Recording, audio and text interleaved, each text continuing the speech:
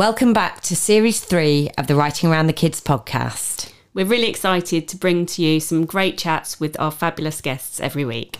We do hope you enjoy it.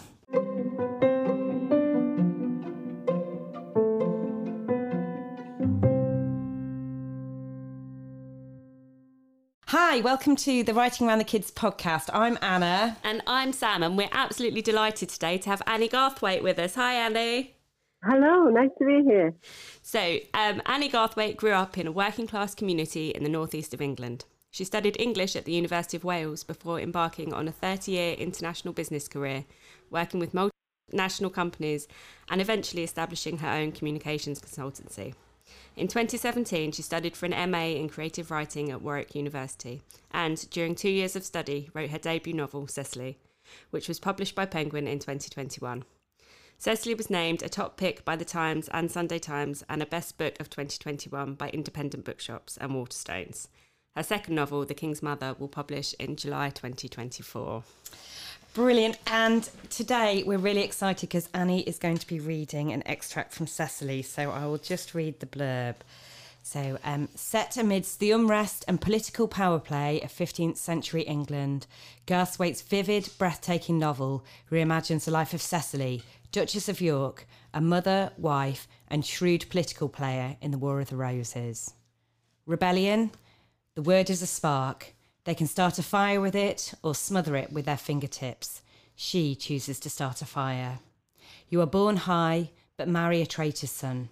You bear him 12 children, carry his cause and bury his past. You play the game against the enemies who wish you ashes. Slowly you rise. You are Cecily.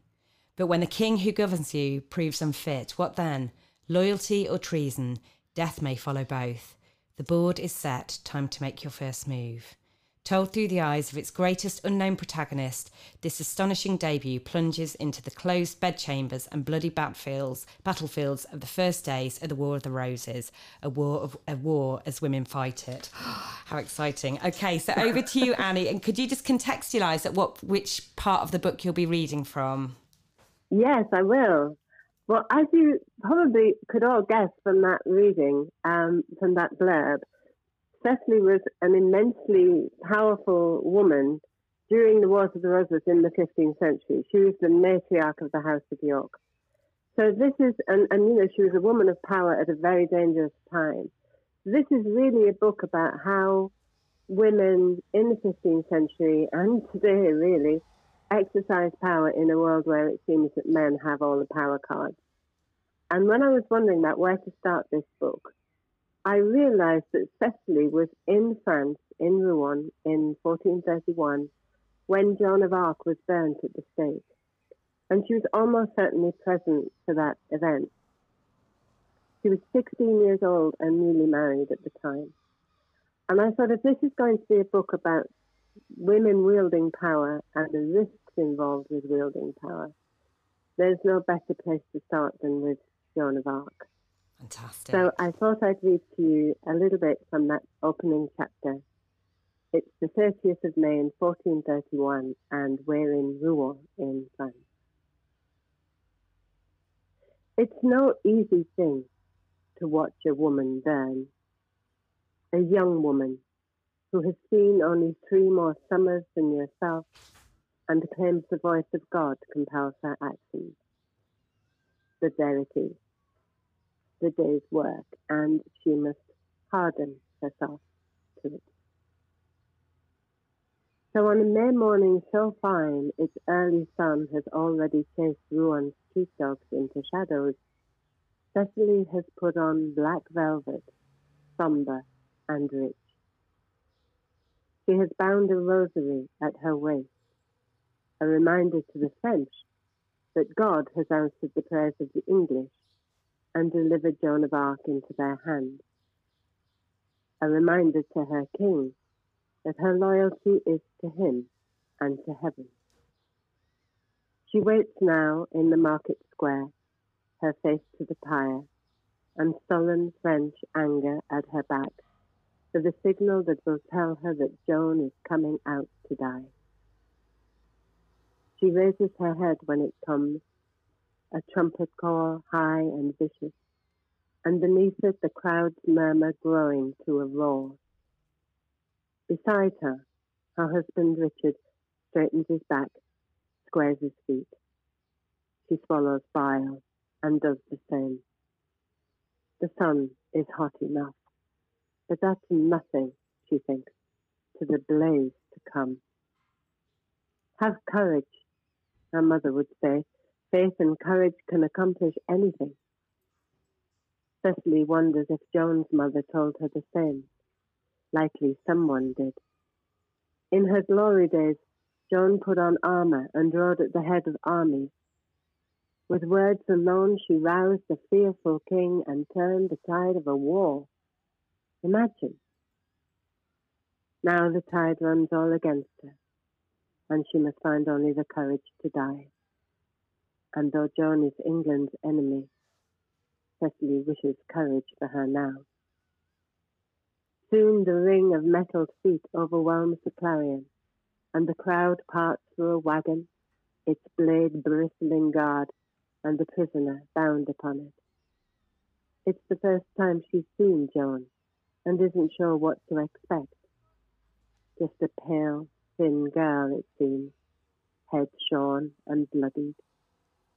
It doesn't look like there's much fight left in her. The bright armour of Joan's soldiering days is long gone, and today's thin shift, with the filth of a prison year upon it, is scant covering for a body that, some say, English soldiers have been allowed their way with. Though Richard said, surely not, Cecily can believe it. The king's uncles have long wanted Joan dead, but they wanted her shamed first. Cecily sees Joan stumble as she's pulled from the wagon, and thinks for a moment she'll fall and knock herself senseless, and what then? But the guards press in to hold Joan upright, her body crushed between their bulk as they jostle towards the pyre, her arms pinioned behind her, her small breasts jutting. The desperate parade passes close enough that Cecily can see Joan's eyes. One is closed by livid bruises. The other, fight-rimmed and wide, is fixed on the crucifix borne high above her by a priest, leading the way to death and whatever might lie beyond that. Joan's lips are moving, and Cecily recognizes the words of the Ave falling, stuttering and fast. She wonders what she prays for. Rescue? Or just an end to this? I would pray for the death of every Englishman here, Cecily thinks. Then suddenly she's afraid, for no one can fathom the power of Joan's prayers, and Richard stands beside her, who has seen Joan tried and nodded his head at her sentence. Her breath catches and she pants once, and he's holding out a hand to steady her. She raises a palm, shakes her head to signal no, then makes a fist to hide her fingers trembling. He draws back, and she feels his gaze follow hers to where the guards are handing Joan into the reaching arms of men who wait to receive her. They draw her up, bare legs flailing, then bind her and bring more wood so that she stands deep among a thicket of stones. She can no longer hear Joan's prayers, so out of pity and to guard her own soul, she speaks them with her as the men clamber down and reach for their torches. At last the fire is set, and the flames lick like dogs at Joan's feet and thighs. Cecily feels their growing heat against her own cheek as Joan's voice, steady at the last, rings out above her head. All I have done was by God's order. Then urgent, as the priest's arms falter and his burden dips, hold up the cross of Christ that I may see it as I die.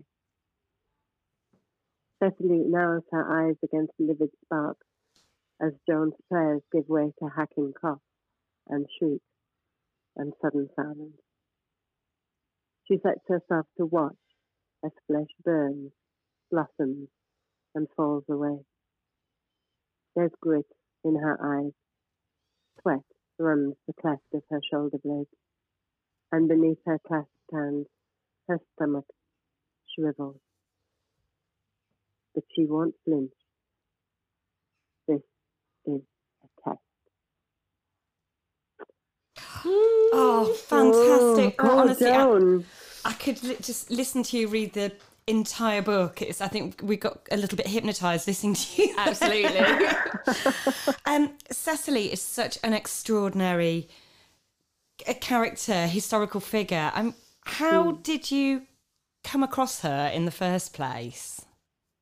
It started when I was very young. I was in school, and I had one of those history teachers. You know, sometimes you just get a teacher, it can be any subject, but who just captures your imagination and makes you fall in love with the subject. Yeah. And I had a history teacher like that. His name was Keith Hill, and he was teaching Wars of the Roses, and I was just completely captivated by his teaching and the stories that he would tell. And I guess my hero at the time was Richard III, Cecily's very famous son. And I was about 14 at the time, I suppose. And he was my first teenage crush. When everyone else was having a crush on Donny Osmond, I was having one on Richard III. But as I got older, I got much more interested in the women around Richard, because at that period of history, there were just some really barnstorming women around, Margaret of Anjou and Margaret Beaufort and Elizabeth Woodville, names that might be familiar. But there was one woman who was really hard to get a handle on, really hard to grasp, and that was Cecily, Richard's mother. And she's one of those powerful women that have been swept under the carpet of history, a bit. And I was captivated by her. So I was just, from then on, really determined to expose this woman's story and bring her back. But you didn't bring her back straight away, did you? This has been a quite a long labour of love to get to the point where Cecily was a fully formed book. Could you tell us a bit about that? Yeah, I guess the idea for the novel really arose in my late teens, early 20s. And my idea was, my naive and glorious idea at the time, was that after university I would try and get a job in publishing and I would write at the same time. And I thought that would be a lovely way to live, working with books all day and writing books at night. I thought that'd be marvellous. And I would write Cecily's story. And I did leave university and I did get a job in publishing. But I don't know what it's like now, but in the 80s, jobs in publishing were very poorly paid. And it seems to me all the women who worked in publishing were called Polly or Fiona and were engaged to Rufus. They had a trust fund from Daddy, and it didn't matter that they earned next to nothing. But I had neither a Rupert nor a trust fund. So I was working in bars at night and bookshops at weekends just to pay rent and live in London to work. So there was no time to write. So I really needed a plan B. So I made what was at the time a really difficult decision, which was to put the idea of writing this novel to one side for a long time, and that I would come out of publishing and I would get a job in an industry where I knew I could make a reasonable living and work hard and try and make hay while the sun shone, but that at 55 I would retire from business early and write this bloody book. And I did. So in 2017, I was 55, and I thought, right, here we go. So I gave up my business, gave up my job, and went back to school and did a creative writing degree, and used the 2 years of that creative writing MA, I should say, used that 2 years to finally write this book. And that's just incredible and very inspiring, and the commitment to it. But so. Was she with you through all those years, in your head? Oh, my goodness, yeah. I mean, it would be no lie, really, to say that I've been researching this book for 40 years. Yeah. I've been interested in her and her period for that long. And in a way, I'm glad that I waited, because if I'd written this book in my 20s, it would have been a book about Richard III's mum. Nothing wrong with that. That's fine. But writing it in my 50s, it became a book about women and power. And I guess the time when Cecily came closest to me in that intervening period was when I was in the world of work, particularly in my early 30s, in my early and mid 30s, when I was working for big multinational American companies. And I would, in one case in particular, I was the most senior woman in their European organization, frequently the only woman at the table, frequently trying to get men to do the things that I needed or wanted or desired them to do. And it occurred to me that I was learning to use all of the wiles and tactics that Cecily would have used 500 years ago. Yeah. So in that way, her story became much more mature in my mind and much clearer to me, and much more a story of all women for all time, if you know what I mean. Yes, because you described Cecily as a feminist, one of the early feminists. And why do you think women like Cecily were written out of history? Well, in Cecily's case, I think there's two things. I think in Cecily's particular case, Shakespeare's got a lot to answer for. Because although he didn't do her son Richard III any favours, turned him into a hunchback tyrant, he didn't do much for Cecily, his mother, either, because when you go and you look for Cecily in the history plays, she's very old. She hardly appears. And when she does, she's very old. She's very pious. She has no power. She has no agency. She doesn't have much to say, and nobody's listening. She just wanders around a lot complaining about how dreadful the kids are and how it's not her fault. And I think that everyone thought, oh, well, that's Cecily Neville. She's a bit dull, really, isn't she? Let's move on to someone more interesting.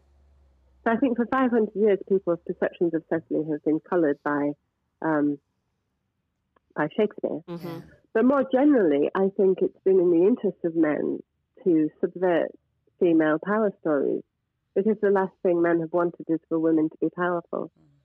And also the medieval chronicles of the time were written exclusively by men, and often by clerical men, often by monks, who didn't know any women, probably didn't much like them, and thought they were the root of all sin and evil in the world. So they were never going to get a fair crack of the whip.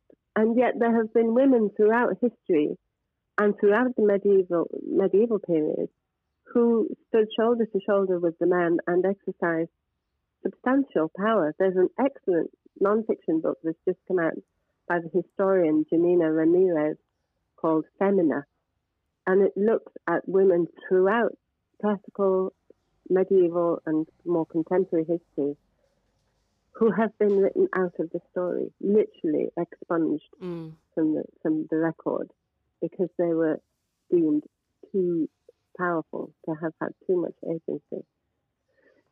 And so it's got to stop. Yeah, I mean, it's a story. It kind of comes up again and again, this kind of gap in the archives when it comes to women. And so, kind of with that in mind, how do you even go about researching for a book like this when the stories of women aren't kind of readily available? Well, thankfully, there's a real resurgence at the moment for sort of revisionist history and recovering the voices of medieval women. So that is definitely underway. So within a broader context of medieval women, you get much more contemporary historians writing about that. But there hadn't even been an academic biography of Cecily until luckily 2017, when a historian, just as I was sitting down to write, and I knew that a historian I know had been working on a biography of her for a long time, and she finally published it in 2017. And I screwed up all my courage and invited her to have lunch with me, and she very kindly did. We've become firm friends since. So I was really able to draw on her knowledge and expertise. I've spoken with countless historians, and there are some documents left of Cecily. So there are some records of her letters that are in the National Archives in various collections, and she left a very extensive will. And you do begin to, largely patchwork, but you do begin to get an impression of a woman and who, was throughout. I mean, she lived for 80 years, and during that 80-year period, she was never far from the sort of seat of royal power. She was born into a royal family. She married the Duke of York, who had a direct claim to the English throne. 2 of her sons became king. She acted as regent on behalf of one of them, and there's no doubt in my mind that she was the driving force behind both of their bids for the throne. She was a real political mover and shaker. Yeah. And more broadly, when you look at women of Cecily's class and status in this period, that what they were responsible for in terms of the estates that they managed and the men that answered to them and the financial business and transactions that they carried out, it's not dissimilar to being the CEO of a mid-FTSE company. Yeah. So this sort of image of medieval aristocratic women as sort of either hapless victims or just pretty decorations is nonsense. They were women of business and action. They weren't sitting around doing their embroidery. They were running the show. And you have to think that a lot of the time their men were away fighting, either in England or in France for long periods. So who was running the show while the men were off knocking 7 bells out of each other? It was the women. And with her as well, I mean, it sounds like it was very fortuitous that a biography came out at the point where you were back at your desk, ready to kind of launch into writing the book. And you'd mentioned about that there's some kind of circumstantial evidence which you've then created. You can make an educated guess that she was there, like with the burning of Joan of Arc. But when writing and creating character out of history, how much artistic license is there within writing that? I think for me, the rule I give myself is that I will not make up history. I'm a bit Star Trek of it. Don't mess with the timeline. If we know for a fact that something happened in a certain way, then I will not pretend it didn't. And you see a lot of historical writers doing this. Inventing historical characters or, messing with known facts. And I won't do that. But fortunately, for this period of history, there is so much that either isn't recorded or that is hotly contested and can be read either way, that it gives you a lot of leeway, a lot of room for creative license. And people often ask me, why don't you write history? What's the difference between writing history and writing fiction? And I think, if you want the bald facts of what happened during the Wars of the Roses, go and read the history books. Yeah. But if you want to understand what it might have been like to live through them, try fiction. Because, the history books will tell you what happened, but fiction will tell you what it felt like. So I guess I found myself with Cecily looking at what she did, what we know of her that is recorded, the sort of voice that she's left us in her letters and correspondence, and let her character emerge from that. And you get the feeling, well, certainly I did, the impression grew in me of an immensely strong-willed, clear-sighted, pragmatic woman who nonetheless felt absolute and profound loyalty to her family, both politically and emotionally, and that forged everything that kind of informed everything that she did in her life. I remember my creative writing teacher at Warwick saying to me one day, a good way for getting to know your characters, getting into your characters is to sit down and pretend to interview them. Ask them about themselves and start to get them to talk to you. I thought, that's a good exercise. That's a good idea. I'm going to try that. So I sat down opposite Cecily and she looked at me with that raised eyebrow of hers and said, "Who are you to be asking me questions?" And that kind of told me everything you needed to know about Cecily. You know, she's a woman who guards herself very much. She knows exactly what she's about. She knows how much to say and how much not to say. She knows how to protect herself and her power. And she's not going to let a little nobody like me get too close. So your next, the King's Mother is coming out next year. And could you tell us a bit about that and about the process kind of for writing that? Yes. So this was much harder to write than the first book, because you get that little voice that's sitting on your shoulders going, just because you've written one book doesn't mean you can write another, you know. So it's that tricky second album thing. But it's still part of that story that I wanted so much, that I've wanted so long to write. And this book is set in the later years of the Wars of the Roses.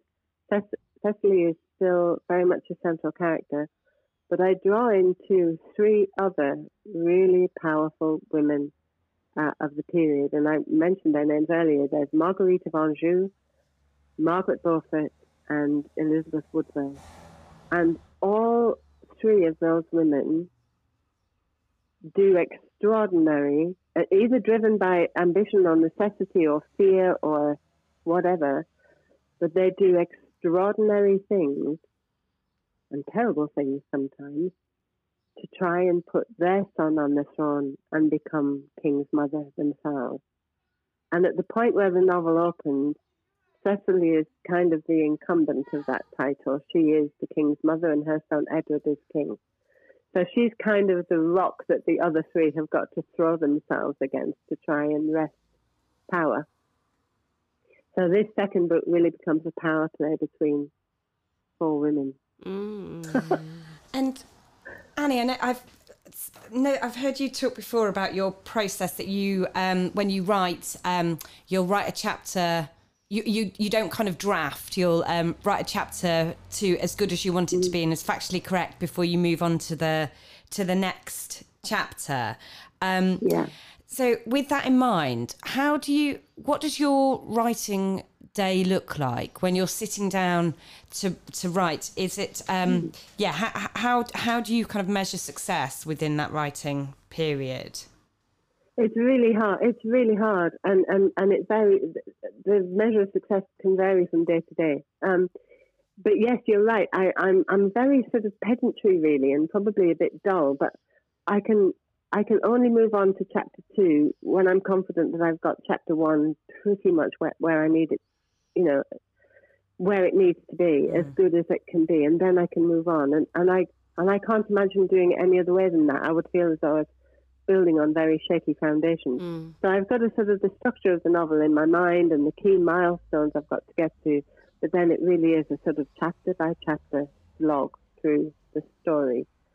And my usual writing day, and I'm very disciplined too about this, you know, and I guess it's many years of working for myself. You know, I hit my desk at 8:30, 9 o'clock in the morning, and I don't leave it until 5, 6 o'clock at night, and I work a full working day. And, you know, however much the muse may or may not be inspiring or the words flowing, it's the job of work.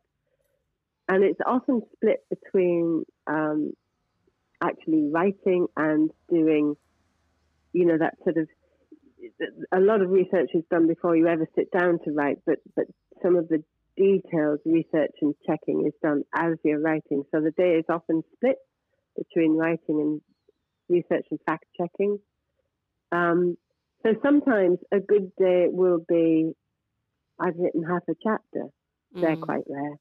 Often it'll be, I've got half a dozen sentences I'm quite pleased with. You know, at other times it will be, you know, I've spent most of today thinking about the structure and shape and narrative needs of this chapter, and now I've got that clear in my head. That's a really good day. You know, and tomorrow I'll write it, you know. So it can vary, but it's slow, you know. It's craft, and it's graft too. With that in mind, if you were to give advice to somebody just starting out in writing, or maybe what you wish someone had said to you at the beginning of your writing journey, what would that be? It's really simple, and it's two things. Read a lot, because then you will absorb almost by osmosis the craft of writing and the beauty of words strung together in beautiful sentences. But write all the time. Write even when it isn't going well. Keep writing even when you know you're writing rubbish. I remember just before I started the MA in 2017, and I hadn't done any creative writing for quite some time at that point. And I sat down to try and write, and I just couldn't. It was just dreadful. Every paragraph I wrote was a mess. And I took myself on a writing retreat. And I can remember saying to the guy who was running the retreat, I said, look, I think I'm going to have to ring Warwick and tell them I can't come after all, because I just can't do this. I've forgotten how to do this thing. And he said to me, no. He said, it's fine. He said, you've written well in the past. You will write well again. He said, it's just that you need a bit more WD-40 on your writing engine. It's just got a bit stop. Practice. Keep doing it. And keep refining as you go. I think that's the best advice anyone ever gave me. Get the oil can out. Brilliant. Thanks, Annie. So this is get the oil can out, get writing, and just kind of, don't be too kind of self-critical at the beginning of doing these things as well.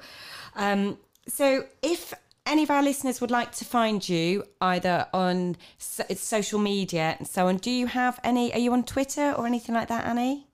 Yes, I'm on Twitter and Facebook and Instagram, and you can find me just at Annie Garthwaite. And my website is anniegarthwaite.com, and there you can sign up for my newsletter, which I send out 2 or 3 times a year if you want to be involved in that. So yes, reach out to me, and you can reach through my website. You can reach out to me on email too if you have any direct questions that you'd like to ask or anything like that. Brilliant. Thank you, Annie. And The King's Mother will be published in July 2024. We're very, very much looking forward to reading that.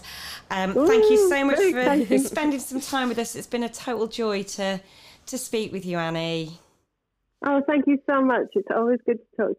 Thanks, Annie. Bye. Bye. Take care. Bye-bye.